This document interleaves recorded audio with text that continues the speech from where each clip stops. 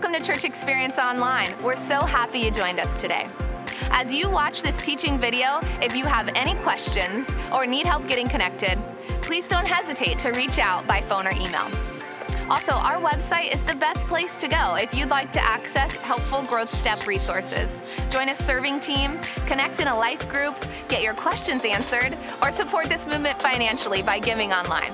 At the end of this teaching video, you'll hear one of our Church Experience Worship original songs, and we hope that gives you an opportunity to worship and reflect on what you've learned. Thanks again for joining us at Church Experience Online. Let my guard down and then you pulled the rug. I was getting kinda used to being someone you loved. That was incredible. Lewis Capaldi sings Someone You Loved, a song about a profound and deep sense of loss. Loss is something I think we can all relate to because we've lost something in our life, right? It might not be the death of a loved one. It might not be the loss of a romance, but we've lost something. You know, they created their first original music video for this song with a UK charity called Live Life, Give Life. And this charity is all about helping promote the benefits of organ donation when you die. And the whole music video was about a man who loved this wife immensely, but she had a health problem, and that led to her eventual demise. And before she died, she decided to donate her heart to someone else. Well, as the music video goes on, you see Peter Capaldi, a relative of Lewis Capaldi, acting out the widower in this story. He loses his wife, but then he comes to find out who the heart was donated to. And he goes over to their house. And the woman, this young mother with her family, is sitting there in the living room. And she shows him the cut on her chest and where his wife's heart is now beating. And the whole theme of the music video is that now the wife that he loved, her life in a sense is still living on through this other person. And her family is allowed to have her longer because the one woman gave her life. Well, in August 2019, Lewis Capaldi and his team re-released a new music video. And the same song, but now a different twist on the same story.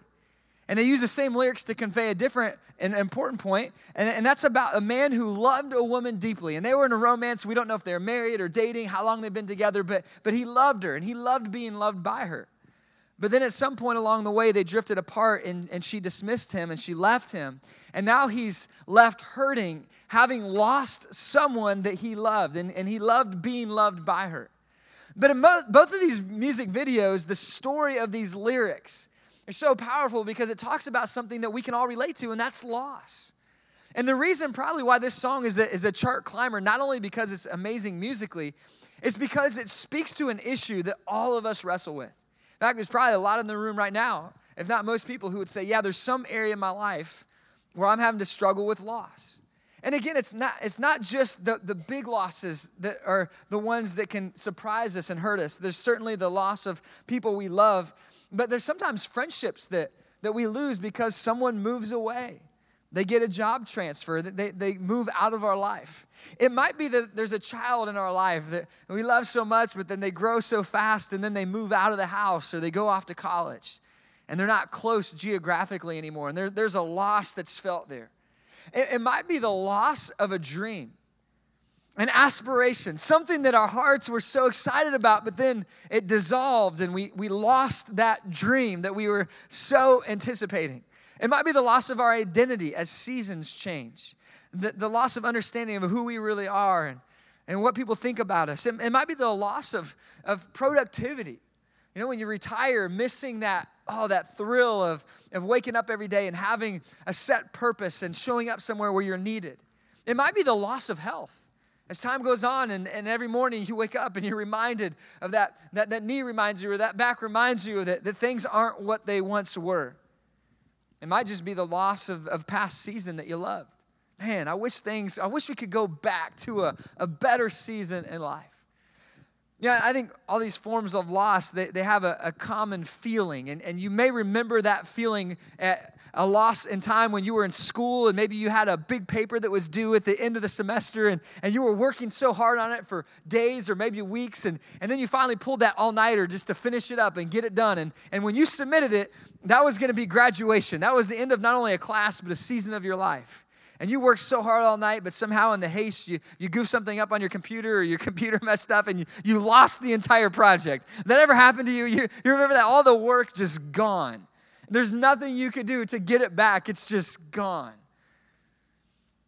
And that sense of, man, there's been so much put into this thing in my life or this relationship, and now it's just gone. I can't get it back. We all know what that feels like. We know that experience. And loss, it touches all of us, and you hear it in the lyrics of that song from Lewis Capaldi. He says, you're not here to get me through it all. I let my guard down, and then you pulled the rug. I was getting kind of used to being someone you loved. Now, I miss it. I miss the way things were. I miss who I used to be and who you used to be and how it worked together. There's in this song, I think, a heart cry that so many people can relate to. Like, I miss something. I've lost something. And loss is common to all of us, but here's what's not common. Here's what's rare. Learning to navigate loss as well. And because you will experience more losses in your life, thanks, Brandon, for the encouragement. I'm glad I came today. It's going to get worse. Well, here's the thing. You're going to experience loss in life. But until you learn to navigate loss, you're going to live in defeat. But if you want more victory in your life, you've got to learn how to navigate through losses. So if we can learn how better to get through and overcome the losses in our life, then we can walk in greater victory. And I put it this way in your teaching notes. Maybe you want to write this down. Maybe this will help someone you love. To gain more victory, get better at losses. That's where we're going today. We're going to talk about getting better at losses. Getting better at working through the pain in our life. You know, Jesus Christ is first and foremost our Savior. He's our Savior from our sins. That's why He came. But He also came as a model for us. A model that, by the way, none of us, just to take the pressure off, none of us will ever achieve perfection in modeling after Christ. And the Bible says we've all sinned. We've all fallen short. So none of us will fully be able to walk in Jesus' steps as we're commanded to do. We won't be able to do that. But He modeled some things for us to show us how we should live and to aspire to how we should live. And in John chapter 11, Jesus shows us how to handle loss. And there's a lot that we can learn through His story in John chapter 11. John chapter 11, beginning in verse 1, it says, "Now a man named Lazarus was sick." Lazarus was a good friend of Jesus. Lazarus was from Bethany, the village of Mary and her sister Martha. This Mary, whose brother Lazarus now lay sick, was the same one who poured perfume on the Lord and wiped His feet with her hair. So the sisters sent word to Jesus, "Lord, the one you love is sick." And Jesus had history with this family. They go back. They were close. They had some experiences. There's even some of that written in Scripture about their experiences together. And now they're sending Jesus a note. The one who they know is a healer. They know a lot about Jesus. They know He can heal people. And so this is not just an update. Here's how things are coming. This is a plead for help. Jesus, you care about this family. So please come. Lazarus is sick. When He heard this, Jesus said, "This sickness will not end in death. No, it is for God's glory, so that God's Son may be glorified through it." Now Jesus loved Martha and her sister and Lazarus. You know, someone that Jesus loved was going through something that maybe someone in your life that you love is going through. The loss of something. I'm sure you have somebody in your life that's just lost something or they're going through loss, and it's difficult to be in that seat of watching someone you care about going through loss. And it's tremendously painful if you're the one in the seat that loses something. And here there's a family that Jesus cares about immensely. He's spent some time with them, and now one of the family members that Jesus knows and loves well has lost his health. He's sick and he's dying, and they're reaching out for help. What I find fascinating about this is down in verse 4 that we just read, if I could read it again. When Jesus heard this about Lazarus' loss of health, it says, he says, this sickness will not end in death.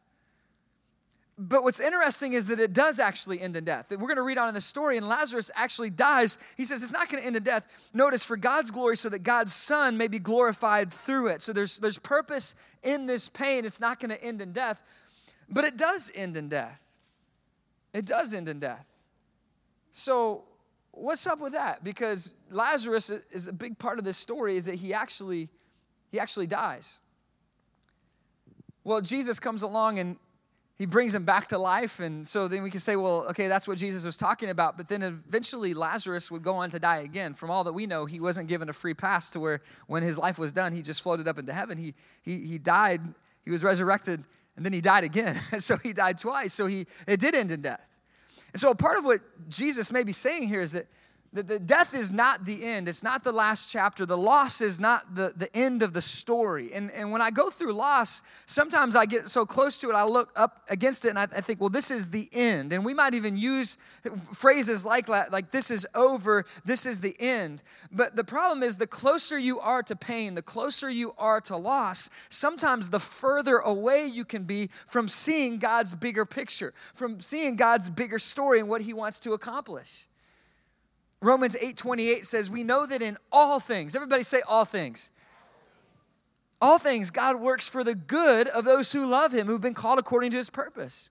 So even in my greatest losses, even in my biggest pain, God is still at work in my life, and I need to know that he's not given up on me. Because don't you, if we're honest, don't you sometimes feel like, you know what, I think God must be really busy in heaven.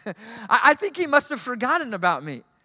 Because my story's not going how I thought it should go, and this doesn't make sense, and I've lost something, or I've lost someone, and so God, like maybe you just don't, maybe you've just forgotten about me. Maybe I've just messed up too much, and you've just like left me alone to suffer, and maybe God doesn't care. It's an honest confession. But it's not the case.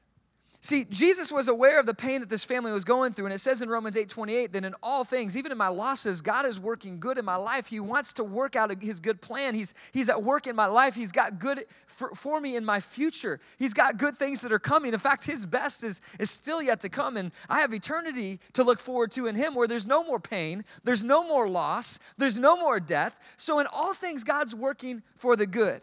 The problem, though, is that sometimes I can get so close to the pain, I can get so close to the problems that I forget that God is at work. Let me give you an example, a story that you know about, but you don't know you know about. The TikTok Easy Shop. I know you're like, what's the TikTok Easy Shop? In 2002, in the Washington metro area, McDonald's helped fund these little automated convenience kiosks. And they were selling sandwiches and milk and bread, and you could walk up and you could get your groceries from this little machine, and they had 4 of them that they experimented on. The idea was that if these things really take off, it's hard to drop a supermarket into a community, but you can drop one of these little convenience grocery stores all over the block, and it'd be a big thing. And then they simultaneously started an automated machine where you could rent videos from as well, and so they had 11 of those, 4 of the grocery store convenience kiosks. But about a year or so later, McDonald's eventually got out of it and sold their part out of it, but it never really took off. The convenience kiosk grocery store, it failed bad. They just cut it. But the videos were really taking off. These 11 kiosks where you can rent videos, people were really like using them, and they thought, okay, this could work. So they rebranded it, and they took off with that theme. And now it started to grow wildly. And in fact, it didn't become famous for what they started it for, the TikTok Easy Shop. It became famous for something that you are familiar with, and they're on just about every corner, it seems like now, and that's Redbox. And Redbox just started to explode, and they started to surpass all their expectations. And so the guys who were founding this, they got the idea, well, let's sell it. Let's make a lot of money. And so they tried to sell it to Blockbuster. They tried to sell it to Netflix, but they wouldn't buy it. And so they were attempting something, again, but they failed, and Blockbuster wouldn't buy them out. You all remember Blockbuster? You remember like having to go into the movie store and walk down the aisle and look for the new releases and get back in the day VHS tapes off the shelf. Some of you have no idea what I'm talking about. And you're like, I don't even know. I just always stream my stuff. But back in the day, Blockbuster was the place to be on a Friday night. It was packed out, and people were grabbing their tapes and heading home for a night to relax and watch a new release. But Blockbuster, although they wouldn't buy Redbox, they started to lose in popularity. Brick and mortar stores of all video stores, Family Video, Blockbuster, all these places, they started to decline, stores started closing, and Redbox just kept taking off, and they're dropping these kiosks in grocery stores all over the country. And in 2007, they passed Blockbuster's rentals. So they started renting more than Blockbuster, the company that wouldn't even buy them. And they passed the 100 million rentals mark in 2008.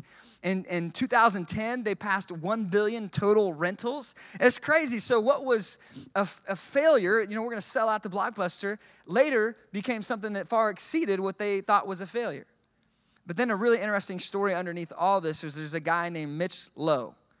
Mitch Lowe joined Redbox in 2003 after spending 5 years in executive leadership at Netflix. And he came over and eventually became the COO of Redbox and eventually the president of Redbox. But this guy, Mitch, back in 1982, so over 20 years before he moved over and joined Redbox, check this out. Over 20 years before that, he had a dream. He's like, what if we could take these little VHS tapes and what if we could put these kiosks up and people could rent VHS tapes from these machines? And everyone's like, that's crazy, man. No way. No one's ever going to do that. He's like, no, it'll work. And he tried it. He experimented. It was very short-lived, and it failed. And he called it Video Droid. It was a video droid, like this machine that you come get videos from. And everyone's like, that's weird. That's never, ever going to work. That's a horrible idea. So he went on with his career, eventually went to Netflix. And then this Redbox company actually does it, and they're exploding, and they hire him, and he ends up running this company. And at its peak in 2013, they were renting 772 million videos per year from these kiosks all around their country, almost 1 billion of them. Someone said, that'll never work. That's going to be a failure. And he tried it, and it didn't work. It actually did fail. So first of all, they tried something, the grocery kiosk, it failed. They tried to sell out to Blockbuster, it failed, but then Blockbuster failed and they took off. And then this guy who 20 years prior had an idea that failed, eventually got to run it and lead it on a bigger scale than he could have ever imagined. And I just thought it was an interesting story. Like sometimes you see things in culture and it brings you back to Scripture and think, man, you know what? I think this is kind of what God is saying, that sometimes we're so focused in on what we've lost that we miss the bigger picture. That sometimes in my life I can be so focused in on the pain that I forget that there's a bigger purpose. And if I could step back, if I had God's lens and I could view all of time, which I can't, but He can. If I could view all past and present and future, I would see that God actually is at work even in my losses. That God actually has a bigger story, and I might be saying something in my life that's bad, that's a loss, that's terrible. But what if God's wanting to bring something good out of it? What if in the long term, as I look back, I'll see this great purpose that God's unfolding? Now, I may never see it in my life, but I can know that God is at work. So sometimes I need to take a step back because I can get so close to the pain, so close to the loss that I can't see the bigger picture. I can't see what God is actually wanting to do. You know, the devil makes comprehensive statements just like God does. Because in Romans 8:28 that we just read, it says, in all things. That's a comprehensive statement, right? That includes everything. That's totality, everything. Like, in all things, my losses, my victories, God's always working out this good plan. He's a masterful artist. But the devil does the same thing. He makes comprehensive statements, and he tries to plant them in your mind. He tries to get you to think these comprehensive negative statements. And it should be a warning to you that whenever you hear these in your own head, that you need to seek out help. So in this song, you might have heard Lewis Capaldi wrote one of them. He said, I'm going under, and this time I feel there's no one to save me. I feel like there's no one to save me. That's a comprehensive negative statement. You might hear people, you might have heard in your own head before, I'll never recover from this. Nobody gets me. I can't get through this. Everybody will think this of me now. And whenever we hear those things in our head, it should be a warning that, man, the devil is lying to me. He's trying to tell me I'm defeated. You'll never get beyond this. No, wait a second. That's not what God said. Like, things are actually going to be better on the other end. It doesn't mean this life is not going to be miserable and difficult. It can be. Jesus actually promised us. He said, hey, by the way, you're going to have problems. I guarantee you. This life, you will have problems. But in the end, we win. In the end, there's victory. So when the devil tells me you have no victory, there's no light at the end of the tunnel, it's never going to get better, that's a lie from hell. And I can know that. And so whenever I hear these comprehensive, like, nobody, everybody, it's just, I need to seek out help, because I've been kind of pushed into a dark corner, and I'm going to lose hope. I'm going to lose all hope if I'm not careful, and I need to reach out for God's help most of all. But some people, maybe some in this room, if you got to a really desperate, dark place of despair, maybe even depression, get help. In fact, if you get on our website, Church Experience, because we want to help you in any way we can. And, and everyone's situation is different. But if you go on there and you scroll down on our website, you'll see an icon that says Outreach and Causes. If you click on that, the first thing you're going to see is a little button that says Get Help. And if you click on that, it'll explain it to you. But there's a lot of ways that we can help you if you're in a spot. And one of the big things that we've done is we've partnered with a great Christian counseling center here in our area called Winning at Home. And they coach and counsel people through dark times. They help people not just that are going through hard times or hard marriage or whatever it might be. They help you find victory in other areas of your life, and it's Christ-centered.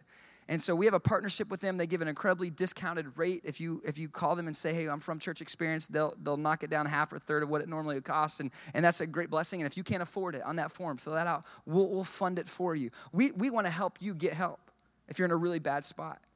But when you start to feel that the devil's lying to you and you hear these statements and you get into a dark place, where that eventually leads is hopelessness, doesn't it?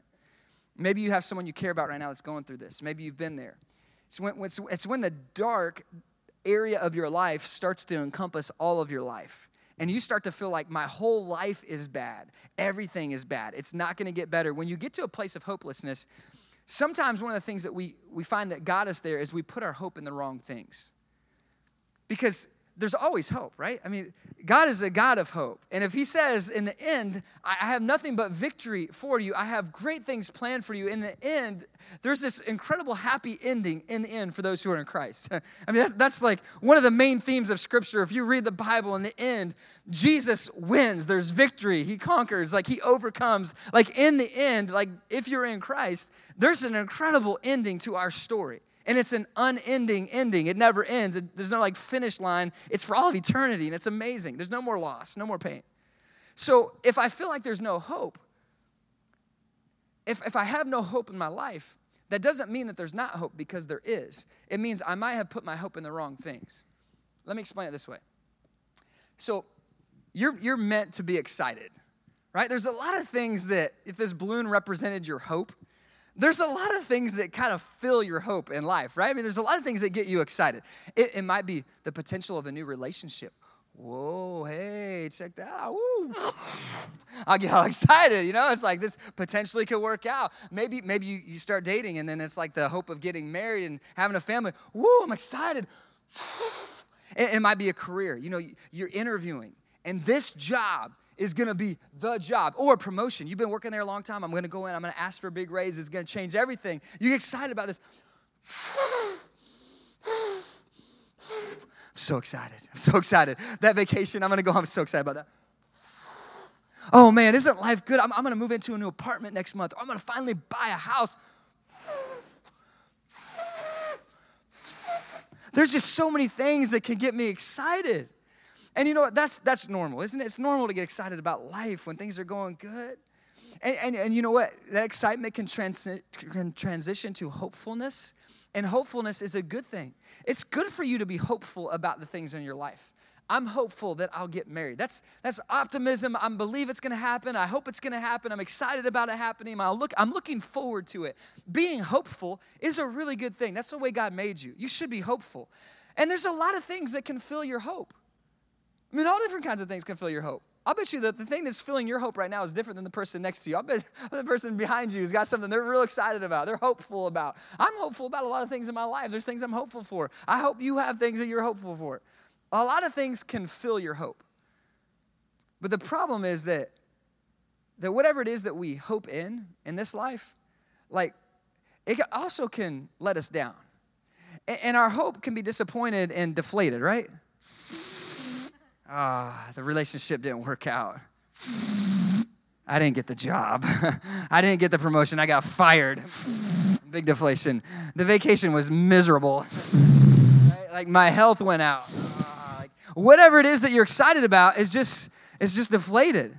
And then all you're left with is a hopelessness. Like, man, I was so hopeful. It filled my hope, but then I'm deflated. I have these like unfulfilled desires, unfulfilled dreams. And that's the problem with putting your hope in the things of the world.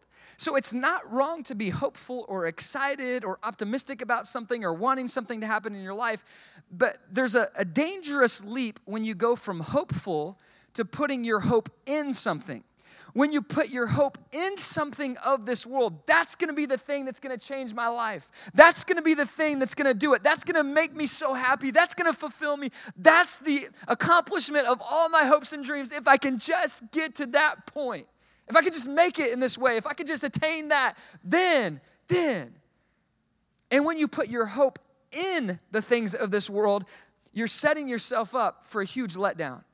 Because I'm telling you, on the authority of God's word, the things of this world cannot fulfill you. See, lots of things can fill me. Lots of things can fill me.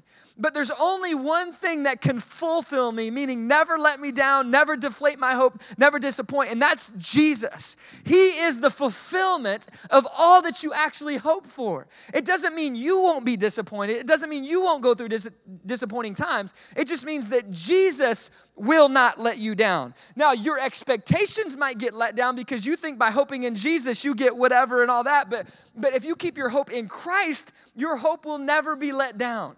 Because in him, he fulfills all that you're looking for. He fulfills every part of you, everything that you desire and want. It says in the Bible that God gives us the desires of our heart. When we satisfy ourselves in him, that's when we find the desires of our heart, that it's not the things of this world, it's actually him that's my desire. So my desires are fulfilled as I find them in him. See, a lot of things, I put it this way in your notes, like Jesus, like many things, he fills my hope. Like many things fill my hope. But Jesus completely fulfills my hope like no other thing. So go ahead and get hopeful, but understand your hopes can end in being deflated, and they will ultimately because our lives end in death here on earth. But when my hope is in Jesus, then he's the fulfillment of everything that I really hope for. You know, we can hope about a lot of things in life that don't actually come together, and when things that we want to happen don't happen, or things that we have had happen change, that's some of the most difficult things to get through, right? When change is forced on you. Like, change is hard. They say the only person in life who likes change is a baby with a dirty diaper. and I think that's pretty close to accurate, because rarely do we want change. Now, sometimes we want to change a pace, a change a schedule, a little variety in our life, but usually if the change is from outside in, meaning someone else chose the change, like your boss chose the change, or that husband or wife in your life, they chose the change, or that friend chose the change, or your health chose the change, or a changing season of life chose the change. When somebody else made me change, I usually resist it, right? In my flesh, we resist it. We don't always like it. And in that changing of life, there's loneliness that can settle in. And if you want to learn how to get better at loss, you got to learn to navigate this. Because loneliness is a big part of life when you're going through loss. You can feel alone. You might be in a crowded room, and there's someone here that's saying, I'm surrounded by people, but nobody gets me. Nobody understands what I'm going through. And to a certain extent, that's true. But what we all understand is we all understand those similar feelings of loss, because we all have them. And in this song, Lewis Capaldi says, I'm going under. So there's this despair, and he goes on and he sings, and this time I feel there's no one to turn to. Do you see the loneliness there? I feel like there's no one to turn to.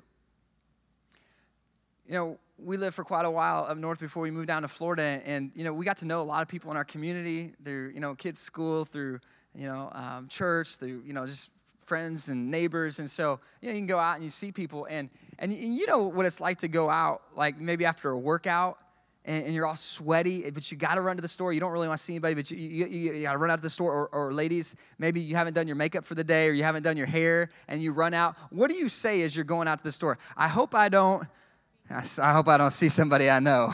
I hope I don't see anyone. Why? Because you don't feel like put together. You're like, I don't want to see anybody I know. Well, when we moved to Clearwater to start Church Experience, we didn't know hardly anybody. Like I could count them probably on one hand how many people we knew moving down. And so I just didn't know anybody. And so it was the opposite feeling. Like when I go to the store, man, it's like, I wish I knew somebody. Like I wish I would bump into somebody I knew in the community because I didn't know anybody. And it's kind of a lonely feeling. And I think that as I've lived here now almost 6 years, and I'm so thankful for God, like there's friends around me now, and I'm a part of a church family, and I've got to know so many people in our church through serving together and living life together. So I don't feel that way anymore, but I remember that feeling when I came down, and I've seen that in other people throughout our city and throughout our region here in Central Florida over and over again. It's like a pervasive loneliness and like an emptiness that's there. I mean, you might feel it today. You might have people that you sense in it, and especially in those first few years when you live somewhere, because a lot of people in our area have transplanted. It's rare that you meet someone who's like, I've lived here my entire life. Like, it's really rare. And most people, their roots are somewhere else. Their family's somewhere else. The friendships they left, they're entrepreneurial. Maybe they're like seeking out this new adventure. They're maybe coming for pleasure. I want to live on the beach or whatever. But the end of pleasure is loneliness, because pleasure doesn't fulfill you. And you can go enjoy all these great things in life, but in the end, the creation doesn't fulfill you. It's only the Creator that does. And so at the end of pleasure, there's this loneliness. And this song, he's kind of speaking, maybe this is one of the reasons why it's resonating throughout culture and it's climbing charts. It's not just because it's something that's here in Central Florida. I think people feel this throughout life because seasons change, people move, jobs change. We graduate out of school, and it's not the same as when I lived in the dorm or whatever it is. And things just change. And you look back and you say, I'm going through something. And here he says, I feel like there's no one to turn to. I don't have anybody to turn to. And Martha and Mary, their brother lost his health, and they're reaching out to Jesus, and they're saying, hey, Jesus, we're losing hope. Man, our hope, we're losing it because Lazarus is dying. And come save us. There's no one to turn to. We need you. And in verse 5, Jesus, this assuring statement that's in Scripture, it says, now Jesus loved. He loved Martha and her sister and Lazarus. So he loved them greatly. And I think that's so important for me to know when it says that right there in Scripture, that Jesus loved them, and to also see in the preceding verses that Lazarus is losing. He's losing health. He's going through a bad time, and then eventually he's going to die. And to know that right there between when he's losing something and when he lost something, that right in the middle of that, it says that Jesus loved him. That's so helpful for me to know, because when I go through loss, I think, well, Jesus, you must not love me. God, why do you let these horrible things happen to people, and even good people that you know in your life? And you're like, well, how does that work out? God, if you're really there and if you cared, it doesn't make sense that you would allow pain in this world.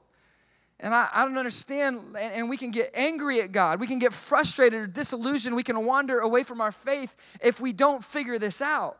Because you're going to go through losses, not just losses of people that you care and love about, but other losses in life and other setbacks and the loss of dreams that you have and things that you want that are not going to happen. And see, this is going to happen to all of us. So where do I go when I'm in the middle of loss and I don't understand why? And maybe I'm angry at God. And a lot of times if I get frustrated at God, I'm pointing a finger at him, right? I'm saying, God, why did you? But if we could get really honest, which we're not usually willing to do when we're hurting, but if I could just get really honest, that finger is not, God, what did you do? But it's really, what did we do? Isn't it? Because, see, God didn't create a world filled with pain. He didn't create a world that was marked by loss. He created a world of beauty, a paradise on earth, and he put the first two people in it, Adam and Eve. I want you to enjoy, multiply the earth. I've created this beautiful space for you. This is yours. I only have a few things I'm asking of you. But what did they do? They said, God, thank you, but no thank you. We're going to enjoy your creation, but instead of honoring the Creator and doing it your way, we're going to go do it our way. And from that first act of rebellion, when they stepped outside of God's plan, in the opening pages of Scripture in the Bible, you can see that they said, no thanks, God. And from that moment in time on, the generation that we're born into, this rebellion against God, it's not unique. From that that point in time on, people have been rebelling against God and say, God, thanks for giving me life. It's amazing. You surrounded me in this beautiful world, but no thanks. I'm going to go do things my way. But then when we do things our way and sin's brought into this world and there's pain and there's violence and problems are inflicted upon us from other sins and death is here as a result of sin and there's pain and we say, why God? Why did you? The reality is, why did we? And not just somebody out there. Why did Adam and Eve run this? We've all had a part in that. We've all brought pain and sin into the world. And so it's not that God was this unloving God that caused all this pain for some reason to teach us some hard lessons in life. He allows it to happen, but he does it out of love. Because in love, he hopes that you will see that the result and the fruit of rebellion against God and rejecting of God is pain. And so whenever you turn on the television and you see violence in the world, it's not, God, why did you do this? It's, wow, God, we did this. We messed this up. This is not how you meant it to be. And it's this word that the Bible talks about, repentance. Pain can lead to repentance. You know, when you hit rock bottom and then you realize that, man, that's not working out. And God allows us to still experience pain in this life. And ultimately, all of us, our stories end in death here unless Jesus comes back in our lifetime. We're all terminal in that way. Like, we're going to die. And so God allows that so that we don't get our hope in this world. Well, I'll just do it my own way, and I'll just live forever here in life. Well, I'll just make my own kingdom. It's not about your kingdom. It's about God's kingdom. And if I live for this life, I'm going to be disappointed. My hopes will be deflated. And so God allows pain to happen so we can see, listen, this is not what you're living for. And if you do it your own way, it's going to end miserably. So trust in God. Live for him. Follow him. And right in the midst of their pain, Jesus says that he loves them. And he loves you. And here's what's amazing. John 11, if you go further down in verse 8, his followers are gathering around him. They're like, hey, teacher, hey, rabbi. He said, a short while ago, the Jews there, where Lazarus is at, they tried to stone you, and yet you're going to go back? He's going to go back and visit them in their pain, and they say, man, don't do it. That's not smart. They tried to kill you last time you were in that region. And so here's another comforting thing to know when I'm in a time of loss or pain, and I might be tempted to push God away, is that Jesus wants to go into your pain with you. He's there with you. So don't push away the one person who wants to be with you in your pain, who won't leave you in your pain, the one who understands your loss and cares about you even in the midst of it. See, not only is he with you in it, but he understands your pain. Why would I think that I can be exempt from pain when my Savior wasn't exempt from pain? If there was anyone who didn't deserve to go through pain in life, it's Jesus, because he's the only one among us who never sinned. But Jesus, although he was without sin, he came and willingly went through pain, a horrible execution. They hung him to a cross in a painful way. He died a painful death. They pierced his side. He bled out. I mean, he died in a painful way. And Jesus, the Savior, the King, God himself, who was perfect and without sin, he went through all of that for me. So he went through pain. Why would I expect a life where I have no suffering? And say, God, I can't believe you allowed me to go through suffering, when he's saying, I'm the one who doesn't deserve to go through suffering, but I purposely went through pain for you so that you would know my love. So when I think of pain, I have to come back to the fact that God understands that he's with me in it, and he loves me enough to experience pain himself so that I would know how much he cares about me. See, Jesus does care about my losses. So don't push God away. Don't push this church away when you go through losses. In fact, when you go through pain, or when you have a friend that goes through pain, here's the first response. Like, if you have a friend at work who's saying, man, I was really hoping for this, and you see that they got their hope up, and then they tell you about how their hope was deflated. Man, this loss in my life, we broke up. Man, this bad doctor's report. First thing, it should, as a believer, come to your mind. Hey, I'll pray for you. And is there anything I can do to help? I want to help. I want to be Jesus' hands and feet. You don't have to say all that part, but just, I'm here to help. How can I help you? But then right after that, after you offer to help and you're there to support and love them, the very next thing you should think is, I need to introduce this person to some hope. Because they're feeling hopeless. This is the exact time they need to understand. Like, if any time they're ever going to understand this world's going to let you down and to don't live for the things in this world, it's right now. So as they're going through pain, the first thing, I need to invite them to church. I need to talk to them about my story. I need to take them out for coffee and tell them about Jesus. Hey, I'm so sorry you're going through that. Man, I'm sorry, that stinks, man. I had some of that in my life too. I'm so sorry. I'll pray for you. Is there anything I can do to help? No, I'm good, okay. Hey, you know what? Why don't you come sit with me on Sunday? Man, because I'll tell you, the thing that's changed my life more than anything is Jesus, because he's been hope in my life, and he's changed me. And just come sit with me. Just come sit with me. It's the easiest thing. If you feel comfortable, invite them out to coffee and tell them your story. Unpack the gospel for them if you feel comfortable doing that and you understand it to do. Man, just share. But when people are going through loss, the very thing that they need most is Christ, because Jesus is the one thing that will never let them down. Lewis Capaldi, in his song, he's got 2 words in there that I think have really probably caused this song to be a bigger song. And as far as what it means to people as they're singing it, as they're hearing it. He said, it's a feeling of aloneness. He said, I used to be someone you loved. And I think why that's such a big deal is because everybody has loved at some point something, someone, and almost everybody, I would contend everybody knows what it feels like to used to be loved. I used to be important. I used to be in a better spot. Things used to be better. And this feeling of past being better than present, it can tend to lead people to a dark place of isolation. And if you and I today are trying to bring encouragement into our life by overcoming discouragement, overcoming loss, overcoming pain, we got to understand the devil's strategy.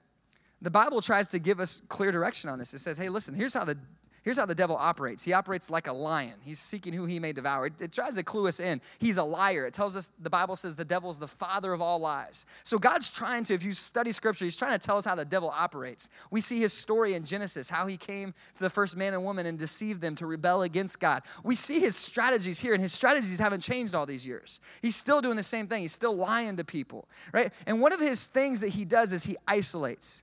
He didn't go after Adam and Eve together, did he? No, he didn't. One at a time. Why? Because he knows if he can isolate you, then he's got a better chance at victory.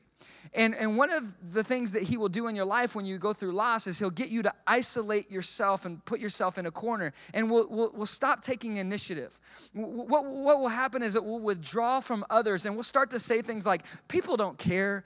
People don't get me. Nobody ever invites me. Nobody cares about me. Nobody's, being my friend right now. And so we push others away. Nobody understands.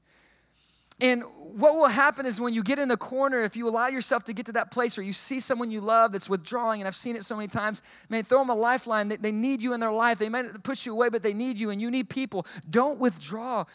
Get connected. Get around other believers, because the devil's trying to isolate you to destroy you. So how do you get out of this? How do you get out of this downward spiral, isolation? Here's what you do. It's in your teaching notes. You flip your focus. You flip your focus. You flip your focus onto others, onto Jesus first and foremost, and onto others. This is why serving is so powerful. Because when I get into a corner and I'm isolating myself and I'm the victim and I'm at home and I'm thinking about how bad my life is, how my dreams didn't work out, how my health's not good, how my family's not good, how my future's not good, how my job's not good.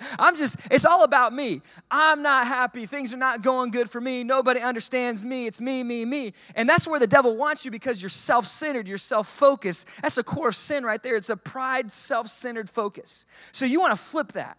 When you start to feel that withdrawal, and it's just about me and how bad things are for me and nobody understands me, I'm in a bad spot, just flip it. Just flip the focus. One time at the church I was pastoring in Michigan, we had a guy that was running a computer out back, and he was trying to do something during the service on the computer, and he accidentally hit the wrong button on the iMac, and it flipped the screen, and it showed his face up on the big screen during service, and he's panicking because he sees it. He's like, what button do I?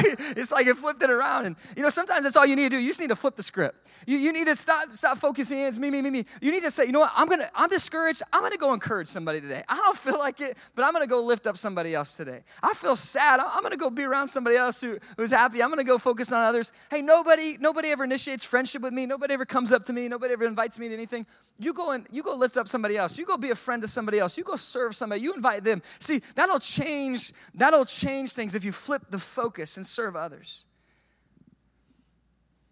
John 11:17, on his arrival, Jesus found that Lazarus had already been in the tomb for 4 days. He was dead. John 11:32 says that not only was Lazarus dead, but people were mourning, and they were in a bad place. When Mary reached the place where Jesus was and saw him, she fell at his feet, and she said, Lord, if you had been here, there it is. God, if you could just, the timing would have been different. The doctor's report would have been different. It could have been different. Lord, if you had been here, my brother would not have died. How does Jesus respond? First of all, in love. When Jesus saw her weeping and the Jews who had come along with her also weeping, he was deeply moved in spirit and troubled. So he cares about her loss. Verse 34, where have you laid him, he asked. Come and see, Lord, they replied. And then the shortest verse in Scripture, Jesus wept. He wept. He cared. He went with them into their mourning. He loved them.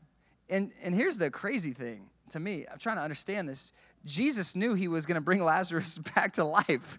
Like, that should be cause for celebration. He knew what he was about to do. But he cried because of his compassion. It says purposefully there in the progression that he saw Mary and Martha. He saw their pain, the family that he cared about. He saw the other people around his community that they were weeping. And Jesus wept. He wept. So he cares when we go through pain. It's not that he's not present. He does care. And when I feel disillusioned, like Louis Capaldi saying it, he says, it's never the same. Now the day bleeds into nightfall. Day is turned to night. I feel like it's dark.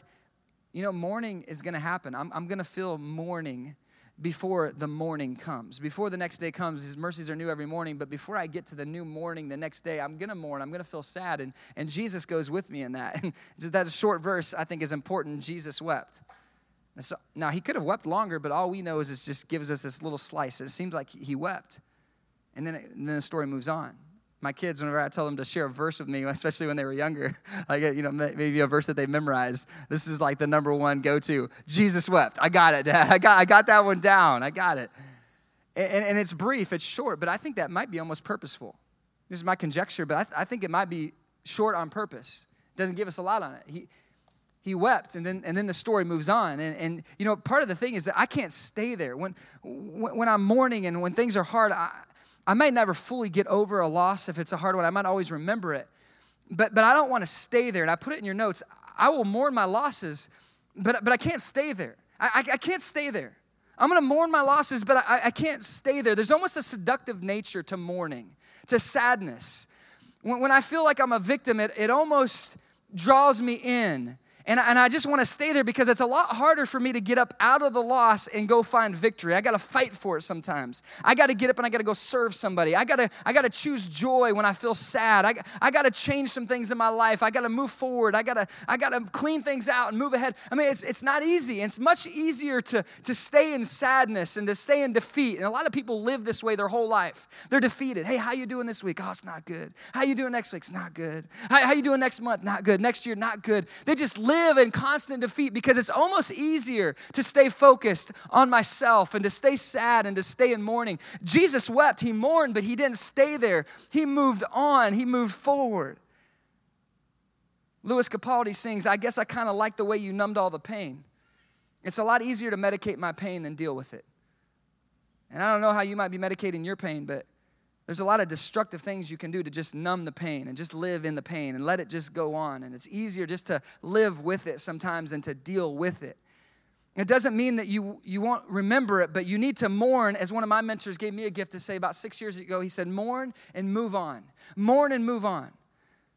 Like, you can't stay in mourning. This world needs Jesus. This world needs hope. This world is a dark place. And if you as a believer stay in mourning the rest of your life and poor me and how horrible my life is, then we're not able to go and live out the mission of Christ and bring hope to the world. It doesn't mean you're not transparent with your woundedness. It doesn't mean that you don't show people your scars. It just means that you don't live forever in mourning. You say, hey, it's bad and it's dark and I'm mourning now, but man, there's hope ahead. And I'm going to move forward in hope and I'm going to find Christ.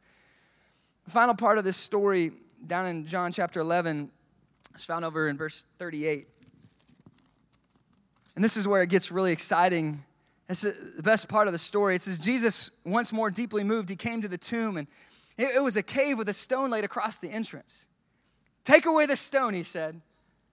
But Lord, said Martha, the sister of the dead man, by this time there's a bad odor, for he has been in there 4 days. Then Jesus said, did I not tell you that if you believe, you will see the glory of God? So they took away the stone. Then Jesus looked up and he said, Father, I thank you that you have heard me. And I knew that you always hear me, but I said this for the benefit of the people standing here, that they may believe that you sent me. Verse 43, when he had said this, Jesus called out in a loud voice, "Lazarus, come out!" The dead man came out, his hands and feet wrapped with strips of linen and cloth around his face. Jesus said to them, "Take off the grave clothes and let him go." If he's alive, he was dead. His heart had stopped beating, but now he's alive once again. What you lost has been recovered. What was dead is now made alive. And Jesus looks at them and he says, take his grave clothes off. Stop mourning because life has come. And I think Jesus would look at you today if you're in a season of mourning and loss, and although he'll go with you in your mourning, although he'll be with you in your despair and he'll want to be there to comfort you, I think he'd also want to say to you, hey, come in close. Listen, there's hope. I can bring life where you feel dead. You feel spiritually dead and stuck, and you feel like you can't overcome this sin in your life, or there's pain and brokenness or loneliness. Don't give up. I'll comfort you in your mourning, and I'll mourn with you, but listen, now there's hope for you. And your hope is not just, well, maybe God will give me my dream back. Maybe God will restore that relationship. He might. And if anyone can, God can. But even if he doesn't, your hope is not in that thing. So don't run back to it. God's purpose isn't to give you back what let you down. His purpose is to give you something better that will never let you down. And that's a relationship with Jesus Christ. A close, intimate, personal relationship with him.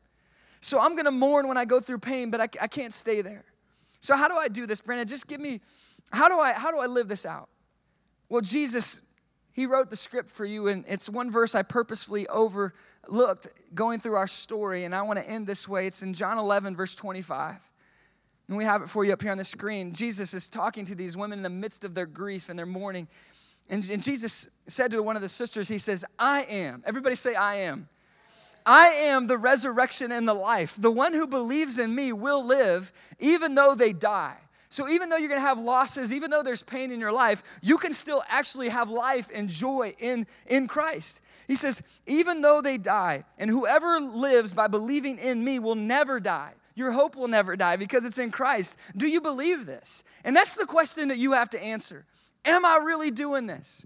Or without realizing it, have I bought into the ways of the world and my hope is actually in this thing I'm excited about, this thing that I've got hopeful for? Where is your hope? Is it in Jesus? Is it in him?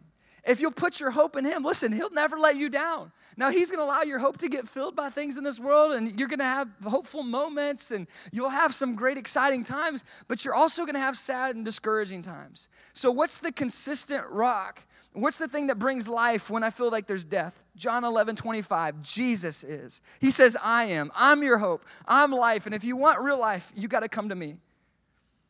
The final lyrics of that song I wanted to read that you heard earlier, Lewis Capaldi says, I need somebody to heal, somebody to know, somebody to have, somebody to hold. You know why I think this song is so big?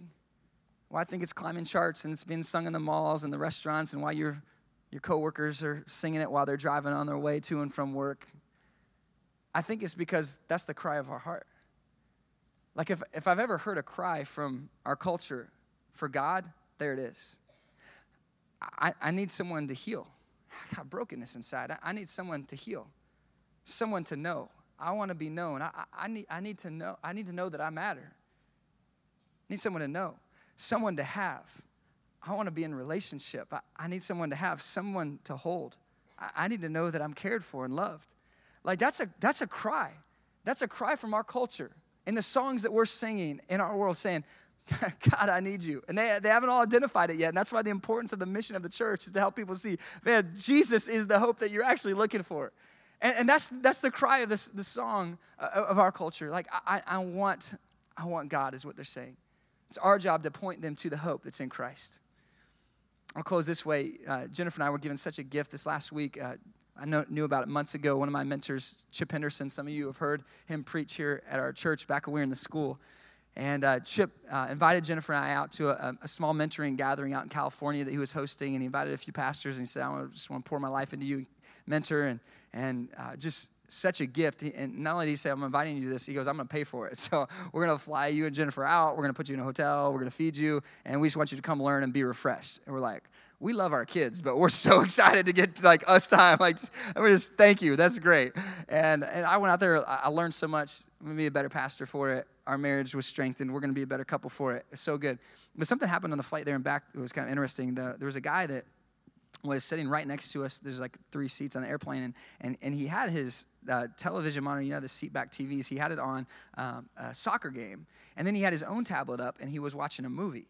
So he's watching a movie while he's watching a sports game. Like, that's like, I don't know how he's doing that, but he's doing it all at the same time. It's pretty impressive. Well, it kind of brought me back to the trip, you know, when another leg of the trip, I was doing some writing on my laptop, and I'm working away, and we're flying. It's like a little over 4-hour flight to California. And the guy in front of me, next seat over, across the aisle, on his seat back, he was watching a movie. And I didn't know what movie it was. I'd never seen it before. But every time my eyes needed a break from writing or I needed a moment to think, I would kind of look up and my eyes would just kind of wander over to his screen, and I'd watch a little bit, and I'd get like a 30-second or 60-second clip of the movie, and I'd think I know what's going on. And then I would like go back to my writing and working, and 30 minutes later, I'll look up and the movie's in a different place, and I watch another minute of it, and I'm like, I didn't think that was gonna happen. Okay, so I'm watching this like, whatever, I don't even care. I can't even hear it. He's got his earbuds in, it's like, whatever. And so I'm going back, and like 30 minutes later, I'm distracted again, and like, oh, okay. Oh, really? I didn't think they'd get together. It's like, I didn't even know. I'm just processing this a piece at a time. Well, it's over a 4-hour flight, so he watches more than one movie. And so I keep doing this, and like, oh, we're in a different movie now. I'm so confused, but I just keep seeing this. And I thought, man, God, this is exactly what our church needs to hear. This is what I need to hear every day, because I get little pieces of my story. I get little frames of my story, and sometimes it's not a good frame. There's loss, there's heartache, and I'm like, God, how does this piece work with this next piece? Because God, I know you're wanting to work out a happy ending, right? So why is it going this way? And God, why is this tanking? Why is this losing? Why is there loss? And I'm getting little pieces of my story, and I'm saying, God, why? Why is it going this way? Why isn't it better? And sometimes our hearts are breaking because we're so focused on the little frame that we're seeing in our life. And here's the encouragement I want to give you today as we close. I want to remind you that God is the master storyteller. He's the creator that sees all the frames of your life from beginning to end, everywhere in between. God knows your story, and he's working all things for the good of those who love him. He's at work in your life, and you may not get it. You may not see it when you go through loss, but just trust. Trust and obey. Follow him. Give him your whole heart and believe that God is working out his best that's still yet to come in your life. If you will trust him, if you will lean on him, and if you will not get so focused on that loss that you lose the bigger picture, because God's at work and he's making a masterpiece in your life. So hold on to hope and make sure your hope is always in Jesus. Right on? Thanks for joining us at Church Experience Online. Please don't forget to check out the website if you'd like to get more connected, learn more, get your questions answered, or support this movement financially. You're now going to hear a Church Experience Worship original song, and we hope this gives you an opportunity to worship and reflect on what you learned today.